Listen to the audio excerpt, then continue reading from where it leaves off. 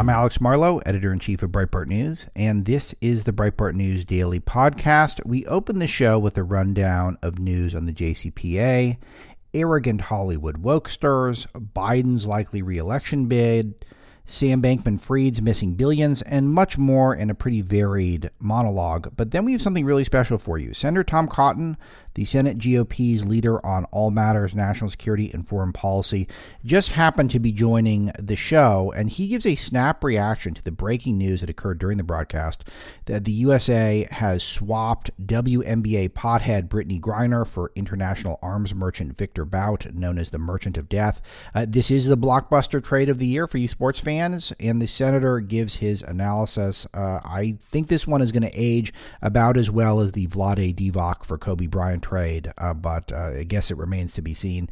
Stunning stuff, and we get a breaking news analysis from maybe the most qualified person on the right to deliver it. Then we get his retrospective on the 2022 midterm elections before we discuss his important work blocking the awful JCPA from being included in the National Defense Authorization Act. He takes a little bit of a victory lap there and gives a good take as well. All that in the broadcast. Let's get into it.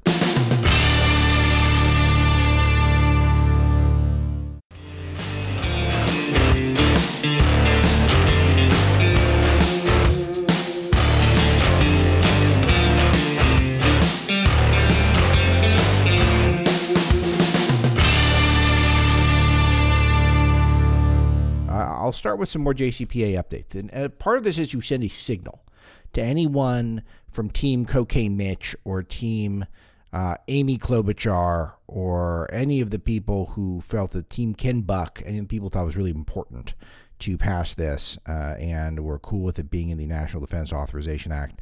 A bailout for establishment media journalists is something that would make my life much more difficult, and then had the indecency to tell me that it'd be good for me, which is what we saw yesterday from the otherwise very, very kind man in Greg Steube, who was kind of suggesting that this terrible bill will be good for me. It's not. It will not be. But this is the bill, the Media Cartel Bill, the Journalism Competition and Preservation Act. And there was an attempt to put this, which would essentially be a way for a establishment media and corporate media to get together and negotiate to get paid by big tech. And this is something that would have a big benefit to the establishment and the corporate media. Big tech would then essentially be in a payola system where they would be paying people who are supposed to cover them, so which would give big tech a huge level of power once the system kind of got into place, and it would leave people like me completely out of a huge setback for independent media. So naturally, because Washington's a horrible place, people attempted to assert this into our National Defense Authorization Act, which is a must-pass bill that funds military defense, etc. So this is the attempt from corrupt Washington, and it somewhat surprisingly failed, and I spent a great deal of time talking about it in prior shows this week because it's a big deal. And it failed thanks to for us, really. I mean, Breitbart was the leading light on this, though there were some other people, left, right, and center, who agreed this bill was not very good. But anyway, the National Association of Broadcasters is now harassing Congress over this. And this is a big story that we have up overnight at Breitbart. But powerful special interests are furious because they thought they were going to get a slush fund, a check, welfare for them that was going to be cut by big tech. And this is the NAB came out of the shadows, was the way Sean Moran, our reporter, put it, and activated its extensive grassroots network to harass conservative members of Congress. It is led by leftist president and CEO, a guy named Kurt Legate, and a former senior counsel. He was former senior counsel to Senator Patrick Leahy, far-left Democrat from Vermont. And they're pushing local broadcasters to call their congressional offices, and they're trying to rally people to desperately get this bill placed somewhere inappropriate. The bill has nothing to do with defense, but they, of course, were very upset when it did not make it into the National Defense Authorization Act. And that is the crux of their criticism, is that it should have been put in this defense bill. In a moment of desperation, Amy Klobuchar has been one of the leaders on this. I think part of her effort to become president. I think she wants to create a narrative that she can be bipartisan by teaming with Republicans to pass not just terrible legislation passed with Republicans, with Democrats only, but with Republicans as well. So she was a leader in the Senate, and she actually claimed the bill is vital for national security. A bailout for the establishment media is vital for national security, she said, because if we don't have a robust press, we're not going to be able to cover international issues. Aha.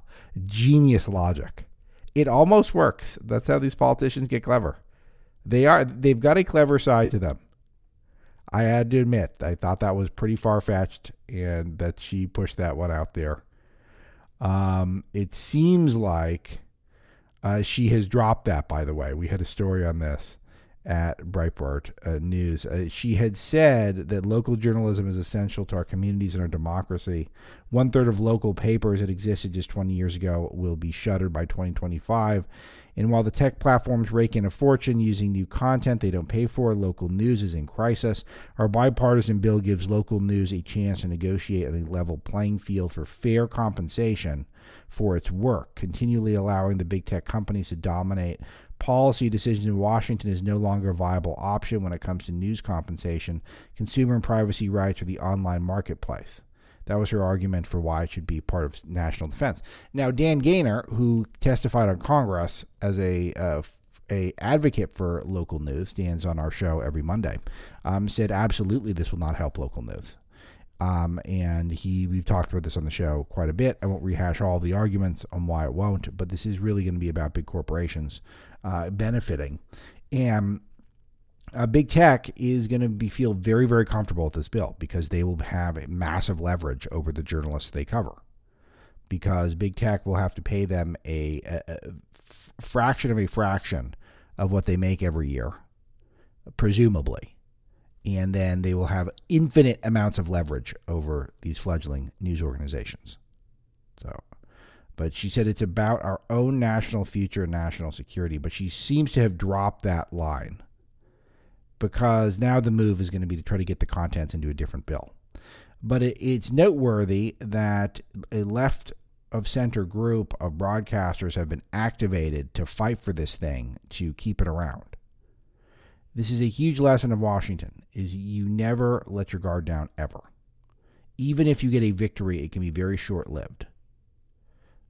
Because when big money and big-time lobbyists and the people who are willing to be so dishonest with the public that they do things like they put in a defense bill a bailout for establishment media, then they're willing to do just about anything with your tax dollars, with your rights. They're willing to do what it takes to make sure things get into law. So noteworthy that that's happening, and we'll continue to give you all the updates. But this is where, if those of you who called your congressmen or senators on this one, I really can't thank you enough, because it's clear this is one that, because it's nonpartisan, there were convincible people. There are people who are convincible out there. There are people who are convincible still. The more people know about this bill, the less popular it's going to get. The more people learn about this bill, they know that this is a bailout for the establishment media, and it gives more power to big tech. So it's the proverbial lose-lose. But for whatever reason, some people have got to be in their bonnet about getting it passed. And they're working hard to get it passed. All right. So just to give you the type of example of people who like this thing, Schumer wanted this in the NDAA. A guy who said, we want an omnibus bill for the whole year to avoid the problem of a House GOP having any control. This is what he said in MSNBC yesterday on All In with, is that Chris Hayes? Boy, he's another leading intellectual light. He literally referred to it as a problem. The GOP has any control. So he wants to do all the spending, get it all passed before Republicans go in and get the House. Of course he does. They don't normally admit these things, but yet he did admit it, which is nice. It's welcome, because I like to provide clarity for my audience. It is so important during these lame duck sessions, which is in between the election and the new Congress/presidency, that we keep our eyes peeled for whatever's going on. All right, other things are going on. Congresswoman Alexandria Ocasio-Cortez is under investigation by the House Ethics Committee. Sort of fun and exciting. It does not necessarily mean that she did anything wrong, but it has been announced that she is under investigation for exceedingly lavish gifts, specifically when she went to the Met Gala and wore that tax the rich dress. And the event cost reportedly $35,000 to $50,000 a seat to go to those. And you have to pay taxes, I think, on that stuff or declare it as gifts. I don't even know if you can accept those gifts. And if so, you might have to pay a certain amount on. I know the exact rules are. But the rules are that you can't just accept that as a elected a leader, as a congressperson. So it could be an impermissible gift, and so she might have had to pay anyway. And if she didn't have to pay completely, then, because first of all, you're not allowed to accept gifts. So I don't think she was allowed to. I think she had to pay for herself anyway. This is an issue that comes up every once in a while. When it's it doesn't happen very often. I try not to do this, but every once in a while I'll find myself having a meal with someone who's elected, or someone who's on the staff, someone who's elected, and you really have to go to extreme pains to siphon off their portion of the check because of this stuff. Because I as a journalist, I can't buy, legally speaking, I can't buy my way into someone's heart with a nice steak dinner or something. So how can you just give someone a ticket to a $35,000 a plate dinner? So anyway, that'll be interesting to see how that goes. I don't know what will happen from it, but I always like the idea of people getting investigated who are trying their best to take advantage of the system, which clearly she was if she did accept that without thinking she'd pay for it. All right, so Georgia fallout. One thing that was interesting that took place yesterday is we saw Herschel Walker be pretty classy about his defeat. He conceded, which seems to be increasingly rare these days. And he suggested that there's no excuses in life and we're not victims, so he's moving on. Whereas the left, in particular Raphael Warnock and the White House, raised alarm about voter suppression. And he cited long lines, weather, and tricks. So the opposite of being classy. And this was the same talking point as we saw from Karine Jean-Pierre in the White House. Let's play cut 2, please, Mr. Zach. Thank you, Karine. The White House and the president were very vocal about Georgia's new election law when it was signed in March of 2021. And the big argument from the White House was that it would suppress voting. But there was record turnout in the primary, there was record turnout in the general, record turnout in the runoff, in early voting, absentee ballots, and in-person voting. So is the DOJ going to drop their lawsuit against the state? I can't speak to DOJ's actions and what they're going to do. The president, though, called it Jim Crow in the 21st century and a blatant attack on the Constitution. So does he still see it that way? I'll say this. I'm not going to speak to the Department of Justice legal actions. That's something for them to speak to. What I can say, and not going to get into specifics of your question, but you all reported this, that there was suppression, that we saw that throughout the Georgia election. So that is something that was been reported on. So I leave it to those reports. But look, even with that, the American people came out. They came out in historic fashion to make their voices loud and clear. Great. So this is entirely incoherent. So there was incredible suppression. It was Jim Crow 2.0, a disgrace to our country, and then she acknowledges there's record turnout. So the Democrats are whining even in victory bad sports. It's bad sportsmanship. Bad sportsmanship. Is that even a value anymore? Because it used to be the highest value, I thought, in this country, that we didn't have so many sore losers. We're just all sore losers now.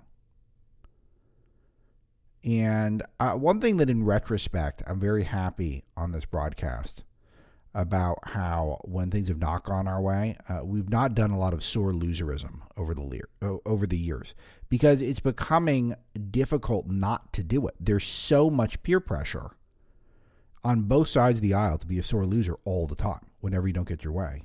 And then now there's peer pressure to be a sore winner, I guess. You win a race. Georgia, Republicans did very well in Georgia. Governor Kemp, in particular, I think the lieutenant governor race was a bigger spread than Governor Kemp's race. And so this was a good election cycle for Georgians aside from the Senate race. For whatever reason, was it the media attacks on Herschel Walker? Was it Trump's association with Herschel Walker? Whatever it was, Herschel Walker didn't quite make it on election night and then loses in the runoff.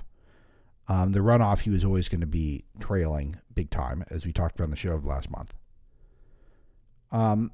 So why is it that the Democrats need to behave in this sort of sore winner fashion? Why did Republicans crybaby and pout in 2020 and not show up for those special elections in Georgia that gave both of those Senate seats to Democrats? I don't know. And I don't think it's working. But maybe it is. Maybe people feel really good about just indulging in their victimhood and not about actually being productive and getting stuff done. But now we're seeing the Democrats, they're winning and whining. It's so unappealing, and I hope the public could hear stuff like this. There's Jim Crow 2.0, but look, people turned out in record fashion. Yeah, exactly. This country's not that horrible of a place. It's got its problems. But why the obsession with acting like it's such a terrible, terrible place? But that said, there are plenty of data points to give people, make people upset. House Financial Services Chair Maxine Waters does not have a plan to subpoena Sam Bankman-Fried. This is noteworthy because recall that there were some convictions for Trump organization people for, I guess, committing, I guess $1.6 million of tax fraud. So getting convictions for that. Sam Bankman-Fried, who was the darling of the crypto world, has a company called FTX. We've talked about it on the show, but not the last week or so. And it had been revealed that it was basically all a hoax. Billions of dollars have disappeared. And there was a lot of funky math that had gone on that enriched Sam Bankman-Fried and his friends, shall we say, to an insane degree. And now all the money's gone. It's completely gone. And crypto's had a big collapse, and sometimes these things really implode on themselves, and the details of it are complex, and we have as many as we know about at Breitbart, but though it needs to have a deep investigation. But he's famously one of the top Democrat donors over the last couple election cycles. Other than, I think, Michael Bloomberg, he might be the biggest donor to Democrat candidates, including Maxine Waters, who he's been pictured with. Maxine Waters chairs the House Financial Services Committee, and she's not prepared to look into this. So, and I note this because the IRS might be coming after you because you turned out $1,500 too little in taxes. I've been getting harassed by the franchise tax board in my state that thinks that I lived in the state in 2 years when I didn't, and they're trying to collect more money from me from years I didn't live in that state. I do not have a 10-figure income like Mr. Bankman-Fried, whatever he's got, 11-figure income. So, but they're still making time to go after me. It feels like 2-3 times a year. I'm sure many of you are in the same boat. It is so they're going after Trump's real estate deals. They're going after normal citizens. But does the government have time to go after people who lose billions of dollars?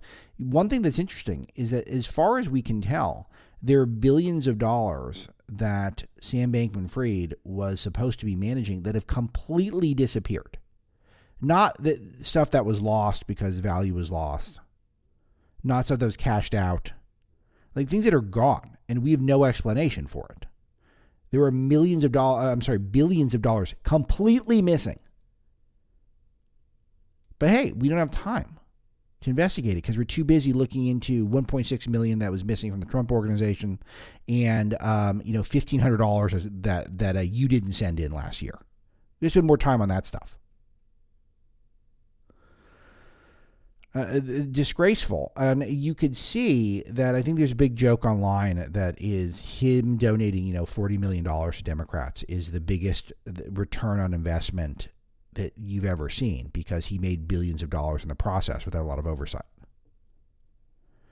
And the media has been treating him with kid gloves, to say the least, because he's got this puppy dog face where he looks like a sad victim of everything constantly.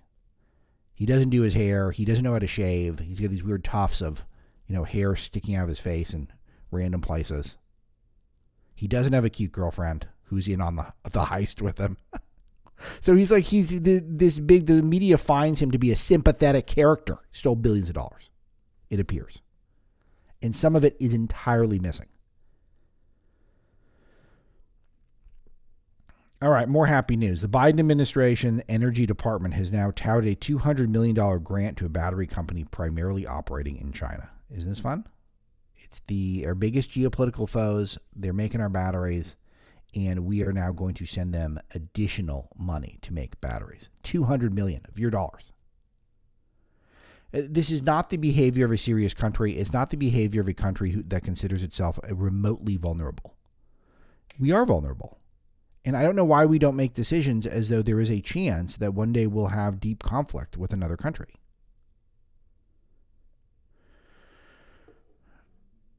But so long as there isn't a lot of accountability, there isn't accountability at the ballot box, keep electing so many Democrats, then you're likely to see another Joe Biden administration. It's expected Joe's going to announce that he's going to run again next month. We don't know for sure, but that's what's expected. That's what the rumor mill is saying in Washington.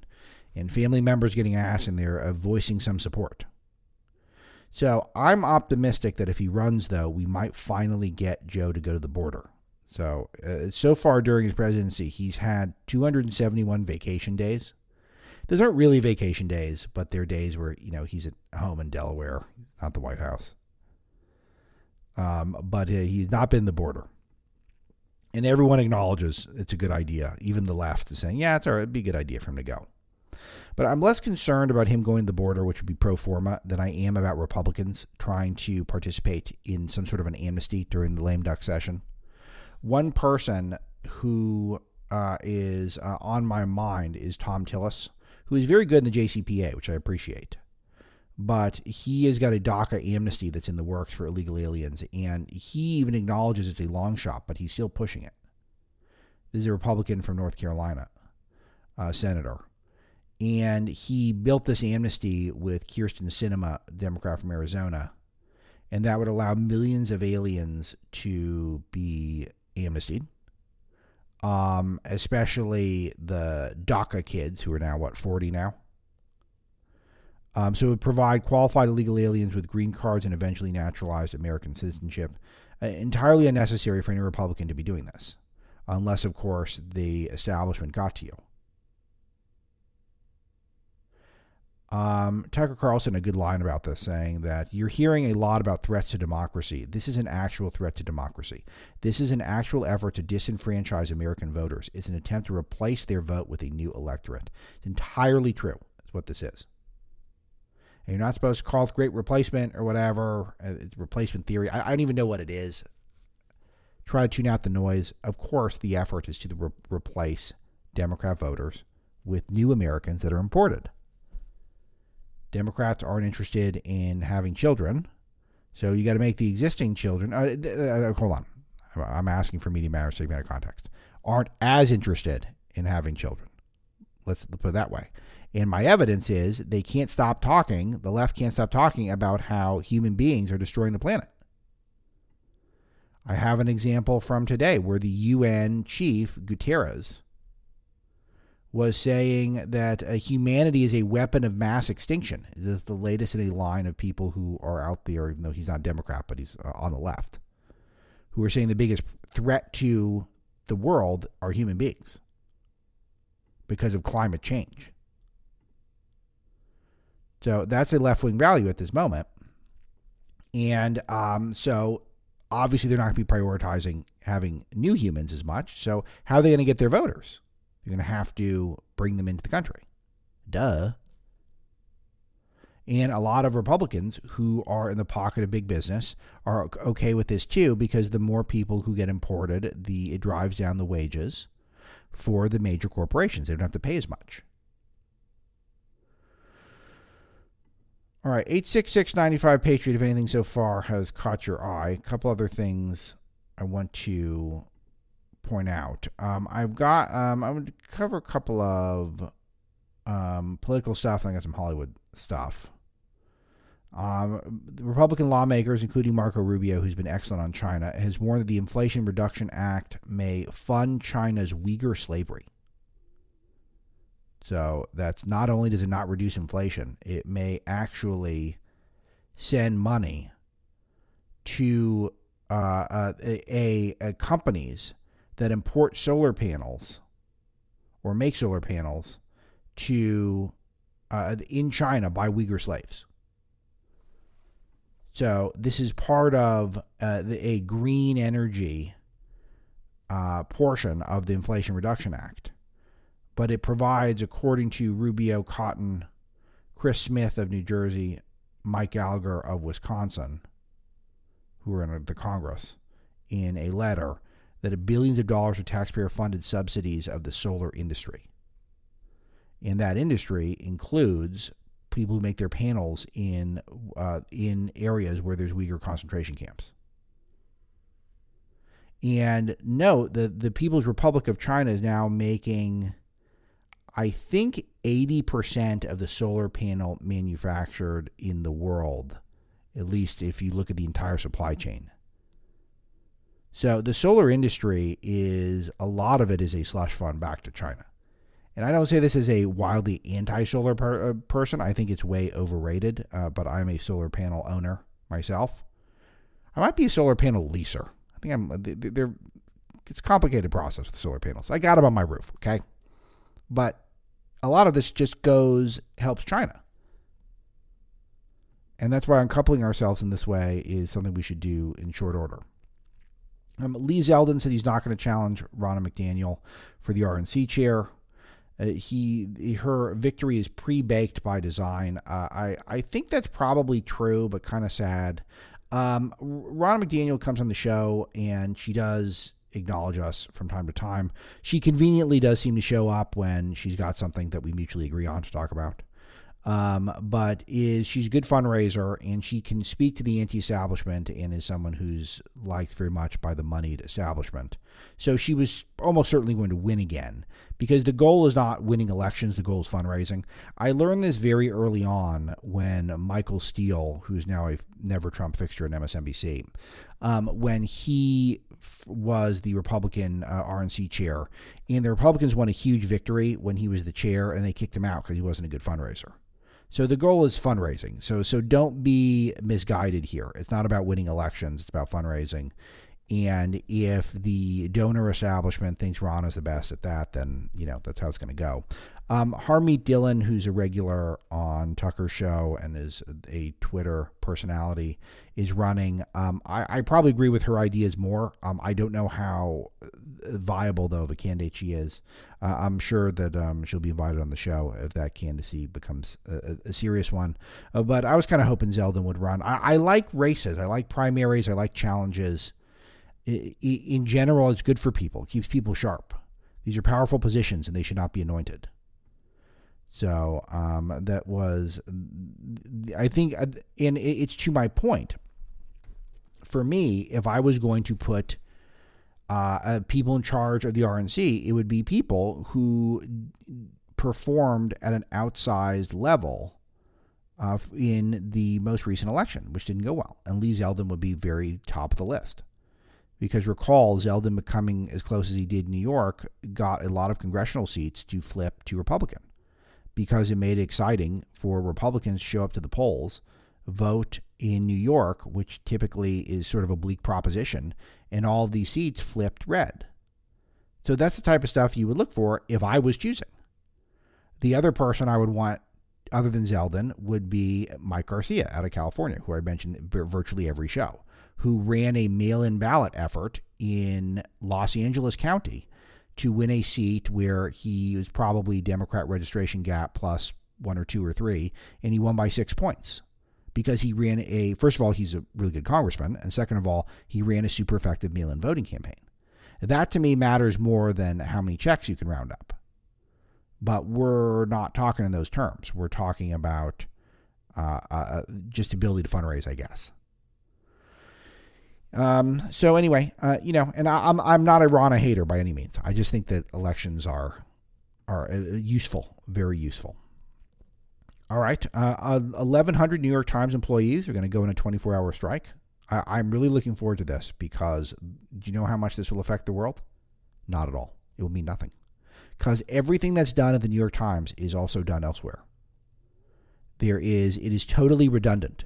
They're the most comprehensive, and occasionally they have the best coverage on non-political stuff because they have, they're probably worth a few $billion, which is an amazing thing for a media outlet. But we will not miss them at all, and that will be very fun because that will happen, and then we will not miss them. So I'm really looking forward to this strike, whenever it takes place, because we don't need the New York Times. It is not necessary for America. All right, I will close with a couple of Hollywood items because one of them is a question I wanted to prompt to the audience. So first of all, the Rock has a movie out called Black Adam, which is a DC comic movie. And it is going to lose a lot of money. It's making a lot of money, but it's going to lose a lot because it's very expensive to make these things. So it's a $165 million domestic gross, $385 global gross. So estimated it's going to be at least $100 million flop, which is amazing because The Rock was seen as one of the few bankable stars left in Hollywood. Disney CEO Bob Iger, who is going to save us from all the wokeness, right? I mean, we all had our hopes up for a minute because Bob Chapek is out. He has said that those of us in a position of influence need to shape the culture and have an extra responsibility to push gun control. So he was speaking out about gun control responsibility this week. So he's talking about Sandy Hook. Not should we have better security protocols or armed people in the schools to protect our children. It should be, how do we get the guns? How do we get the guns from the law-abiding? That's the main thing. Because that freak from Sandy Hook was certainly not going to be controlled by any laws that the rest of us human beings have. But that's okay. He politicizes it. And it's just a reminder that he was the one who created the woke culture over at Disney. So he's not going to fix it over there. Oh, wow, this is interesting. Joe Rogan is now calling out The Rock for steroid use. Do you guys think The Rock could be on steroids? Do you think it's a possibility? It was interesting because I think I missed this news cycle, but there's this character online called the Liver King, and he has, rippling muscles, and he never puts a shirt on. And he attributes it to eating... a bunch of raw organ meat. That's why he's the Liver King. And there's lots of videos of him like eating a whole beef heart online. And that's how eating bull testicles. As it turns out, he was full of bull. I can't say it. It's a family show, but it wasn't the bull testicles. It was the bull shit. That's what it was. But he is some internet sleuths brilliantly, these internet sleuths figured out that the Liver King, in fact, was on steroids, which is anyone who saw a picture of him knew he was on steroids just by having common sense. But I wonder now that we're Me Tooing the steroid users, I wonder if this is going to happen to The Rock. I've got a feeling The Rock isn't au naturel. That's just a guess. He's quite large, and he might be using some enhancements. All right, everyone's favorite celebrity, Lizzo, the most beautiful woman in the world, dropped another beauty bomb and said that she wants to normalize abortions. This is the key to success in Hollywood. Just what is the most radical left-wing position can you say to pander to the rest of the people? So Lizzo wants to normalize abortions, no longer safe, legal, and rare. We want them normal.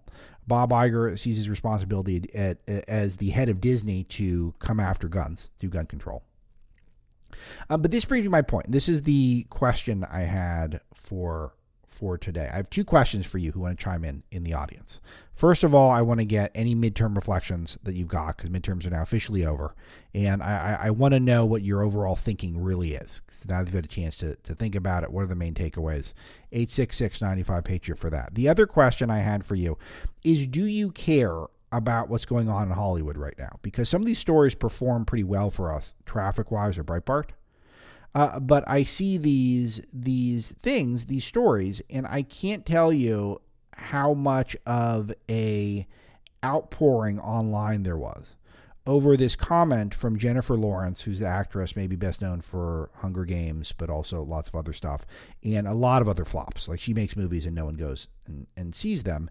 And she just announced that she was the first ever action star. We've got a clip of this. Let's play this. This is cut 4. First-ever female action star, cut 4.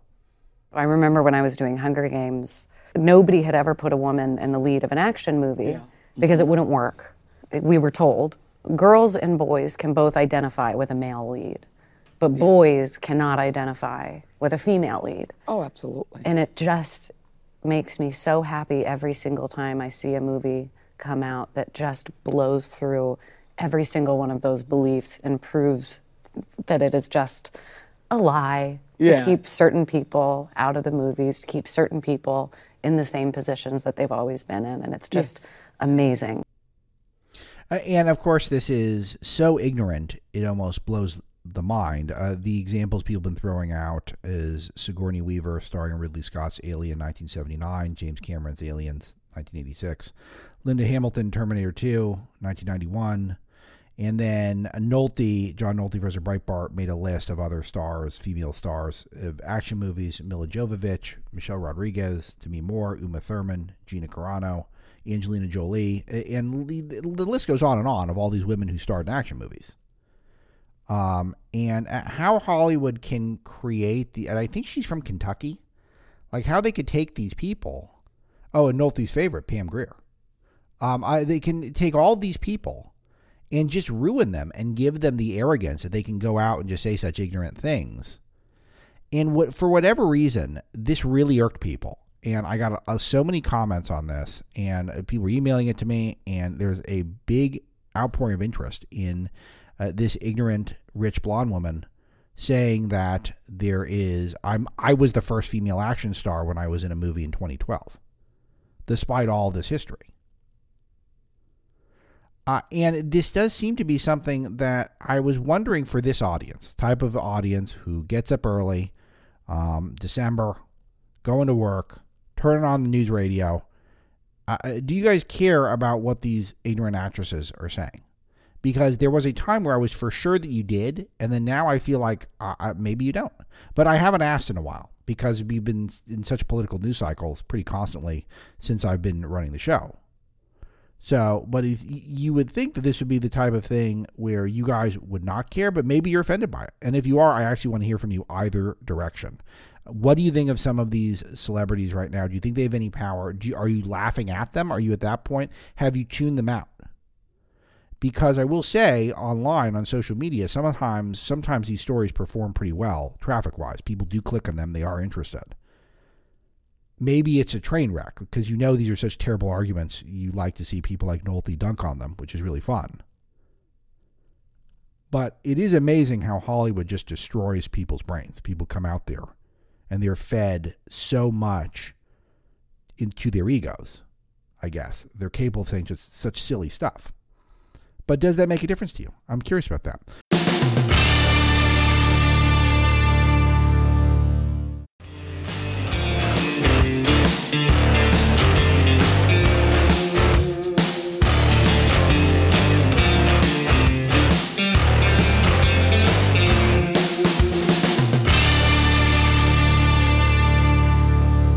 My guest is Senator Tom Cotton, the perfect person to comment on the Brittany Griner trade for Victor Bout, the Merchant of Death, and we also get his thoughts on the 2022 midterms and the JCPA, where he was the leader on the right in the Senate side from blocking it. There's a lot of people that really were with him on this who deserve a lot of credit as well, but he was maybe the face of it on the Republican side in the Senate, and so it's good to talk to him about all the details of what came out in the end in the NDAA versus what the left wanted. And I think you're going to enjoy hearing his analysis on that after the breaking news. Let's hear it. Senator, I had you on the show because I wanted to talk to you about the JCPA, and you've really taken the lead in the Senate, but there is breaking news that I certainly want your commentary on. Apparently, the United States has traded in a 1-to-1 swap WNBA player, Brittany Griner, for a guy named Victor Bout, who is one of the most deadly people on the planet, knows the Merchant of Death, and has worked very hard to try to kill Americans. And it's something that I have to do the squinty eye thing where I rub my eyes to believe that this is true, but apparently this is what's going on in our country. Do you have a snap reaction to this? It's an incredible appeasement of Vladimir Putin in Russia to release an arms dealer known as the Merchant of Death. Victor Bout has the blood of hundreds, if not thousands, of innocents around the world in his hands in exchange for Brittany Griner. Don't get me wrong, Brittany Griner was wrongly detained and used as a negotiating chit with the Biden administration. And we should have been engaged in efforts to try to secure her release. But to exchange her, who, to be fair, did violate the laws of a foreign country to which she was traveling, in return for one of the world's most notorious arms dealers, is folly to the greatest degree. What does Joe Biden think is going to happen now? Every time someone wants to get their arms traffickers or their drug dealers out of American prison, all they have to do is arrest an American on some trivial charge and sentence them to 9 years, and Joe Biden's going to come running with the keys to the prison to release people who are justifiably in prison. This is a shocking decision that is only going to endanger more Americans all around the world, and is a massive victory for Vladimir Putin. It is also noteworthy, of course, that we were told that it was actually the Republicans that are in the pocket of Putin, and then it's just this is yet another Democrat administration who's making life easier for him. But I was thinking about this saga because as it played out, my gut reaction was the same as just about everyone else's when Griner got detained and arrested, that this is clearly a political thing. She shouldn't have been arrested. This is clearly Russia trying to manipulate us, and we need to do everything we can to get her back. But the more I thought about it, the more I realized that she did break the law, and both Joe Biden and Kamala Harris are famous for locking up nonviolent drug offenders here in the United States. They're not trying to spring all the nonviolent drug offenders here in the United States. Why is it that we're supposed to trade arms dealers for nonviolent drug offenders who broke laws of another country? It just doesn't seem like the juice is worth the squeeze here, Senator, for lack of a better expression. Well, again, the only thing that will happen as a result of this terrible decision is to encourage rogue dictators like Vladimir Putin or Xi Jinping or others to detain more Americans so they can get their arms dealers and their spies and their drug traffickers out of prison. Again, I think Brittany Griner was arrested and charged and convicted to a long sentence, in part out of political negotiations, but she did break the law of the country to which she was traveling. It may have been trumped up charges, it may have been a political pretext, but to trade an arms dealer known as the Merchant of Death for someone who did, in fact, violate the laws of the country to which she's traveling, it is a terrible decision. It's only going to imperil more Americans who at this very moment are in countries whose leaders may think, gosh, if I arrest Alex Marlowe on a trumped-up jaywalking charge and sentence him to 10 years in prison, I can get my buddy or my spies or my arm dealers out of American prisons where they are justly sentenced to long prison terms.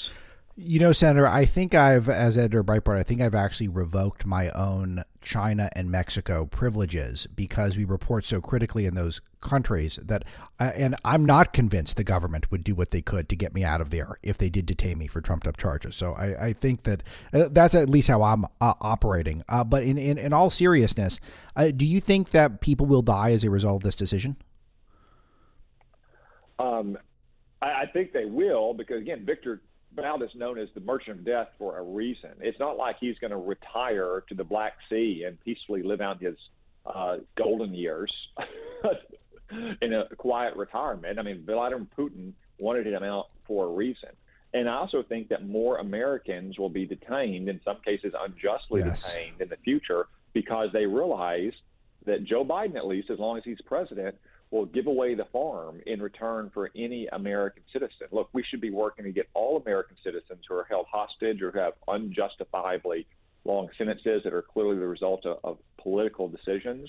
Yes. But we can't be releasing people who are arms dealers and drug traffickers and spies who have violated our nation laws, who have gone through due process in our justice system and been sentenced to prison in America.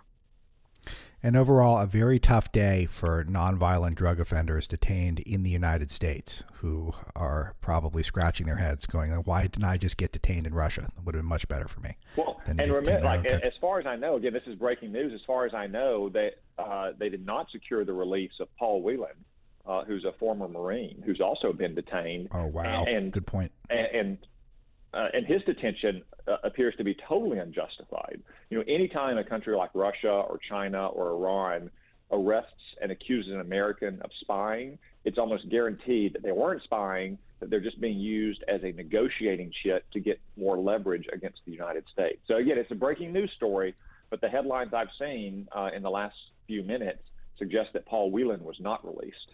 Yeah, I'm reading an Associated Press report right now saying that Whelan was not released. That is correct. So amazing. Still in Russian custody. Why do you think that would be? You don't think that Putin wouldn't have given up both for Victor Bout? It sounds like he would have. So again, it just seems colossally like a huge mistake. It really does. Yeah, and again, if you look at the two cases, Brittany Griner, I think, didn't dispute that she violated the laws of Russia. Now, you can say that those laws are unfair, that she was targeted for politicized enforcement of those laws, but she doesn't dispute that. Paul Whelan completely and has always disputed that he has acted as a spy. And invariably, when rogue nations like China and Russia and Iran accuse Americans of being spies, they're not spies. They're just being used as negotiating leverage. Yeah, is fascinating stuff and very fortuitous to have Senator Tom Cotton on for this breaking news event.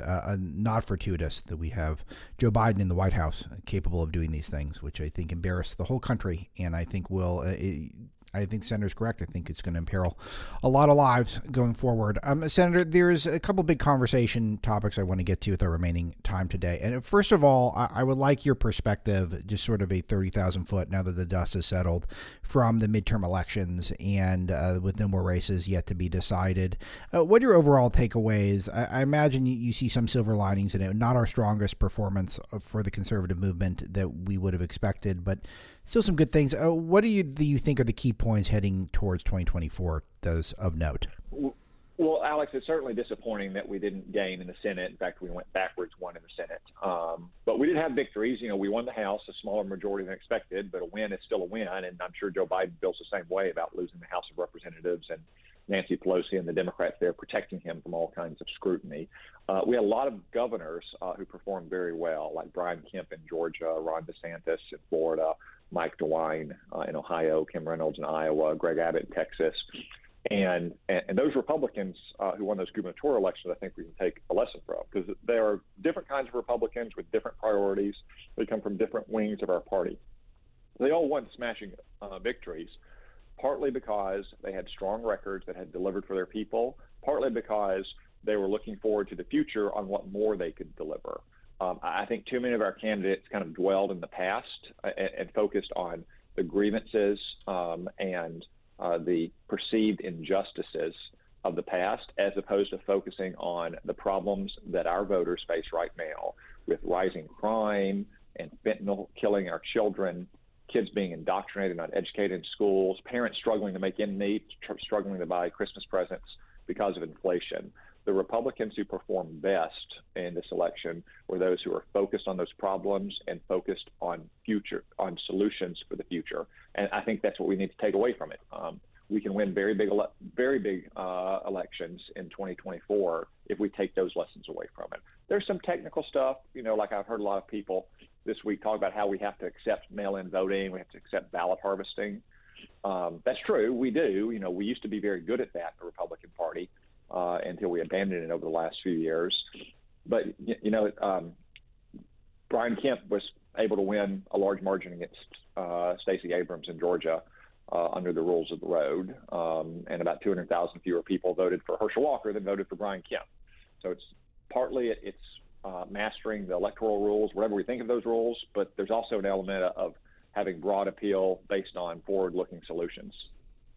And one thing that is noteworthy, I think, if you look where Republicans had success, it's places where Republicans had a chance to govern. And I am a populist, nationalist, conservative, anti-establishment, and people know my ideology who listen to the show, but I've become increasingly appreciative of people who are just effective at what they do. And I don't think that Governor Abbott in Texas and Governor DeSantis in Florida and Governor Kemp in Georgia all necessarily agree with me on every issue or agree with each other on every issue, but we're seeing a pattern that they governed effectively, and then they won by large margins. And that seems to be something that maybe is more important than whatever is your perceived candidate quality or whatever is every viewpoint you have, whether or not it fits whatever is popular on right-wing Twitter that day. It seems like that's got to be a huge part of what the focus is. Who is setting an agenda and getting the job done?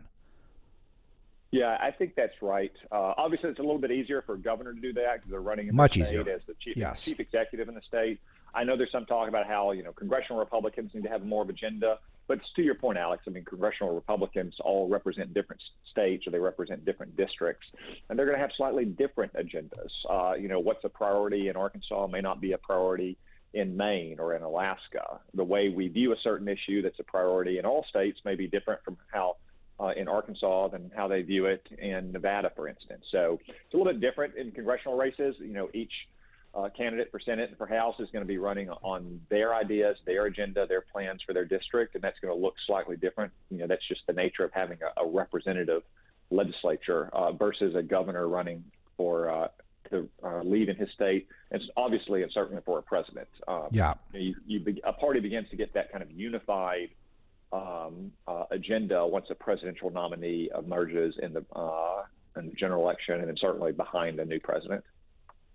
Yeah, and this is why I do think that ballot harvesting and mail-in voting, mastering that is really important. And I keep citing what went on just north of L.A., Mike Garcia's district, where he really embraced getting those mail-in votes in and performed much better than he did last time in a district that got redistricted to be more blue than it was. Those are the examples people need to look for. But I don't want to run out of time with you, Senator, before I ask about the JCPA.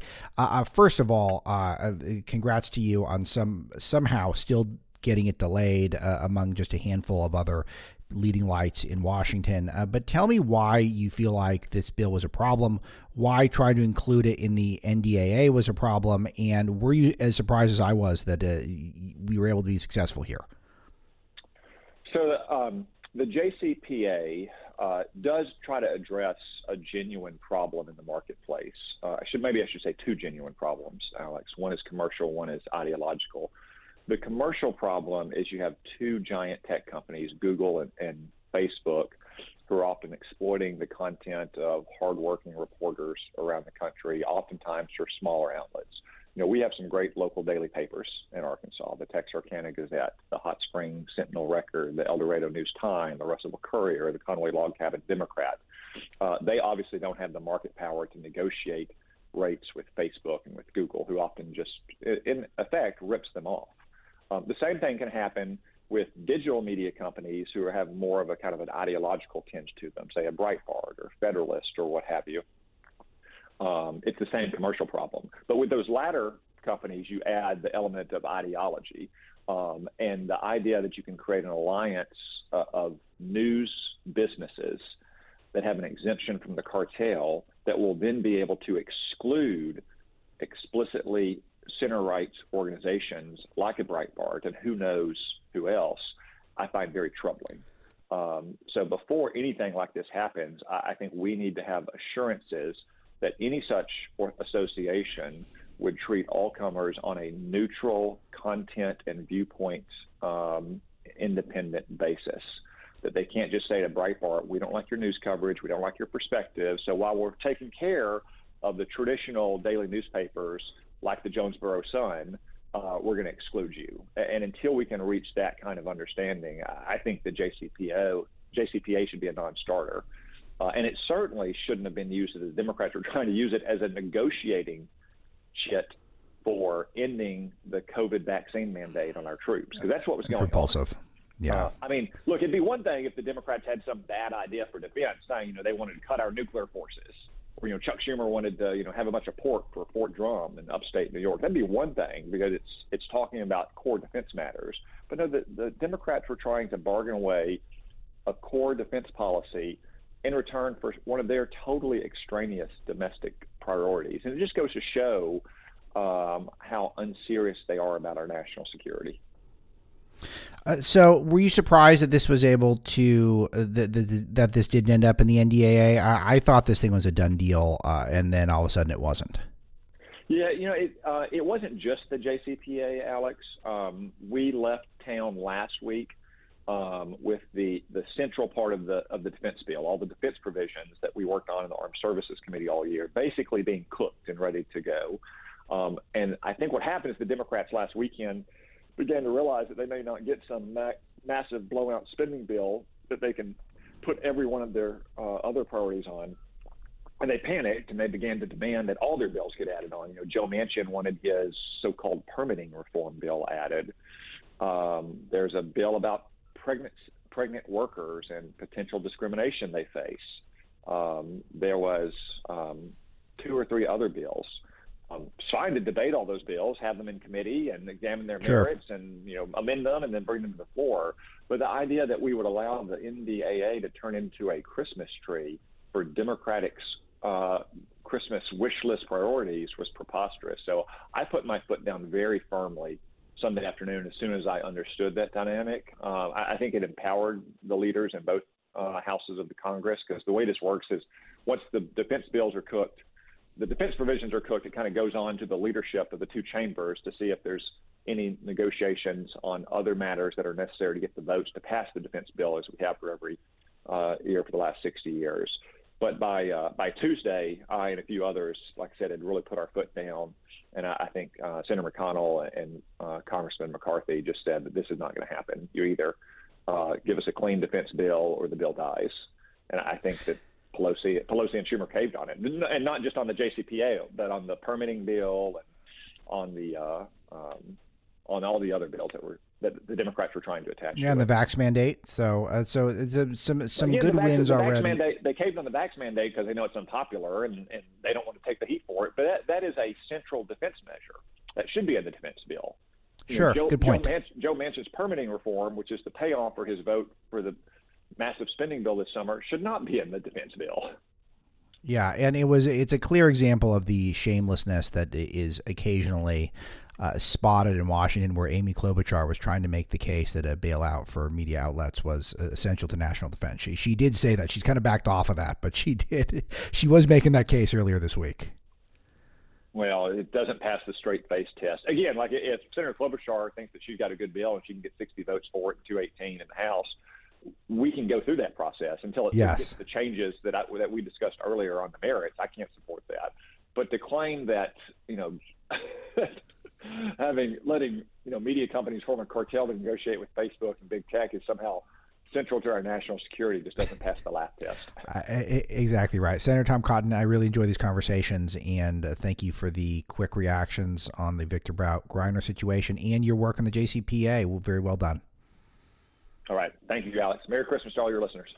And Merry Christmas to you as well. We'll be right back.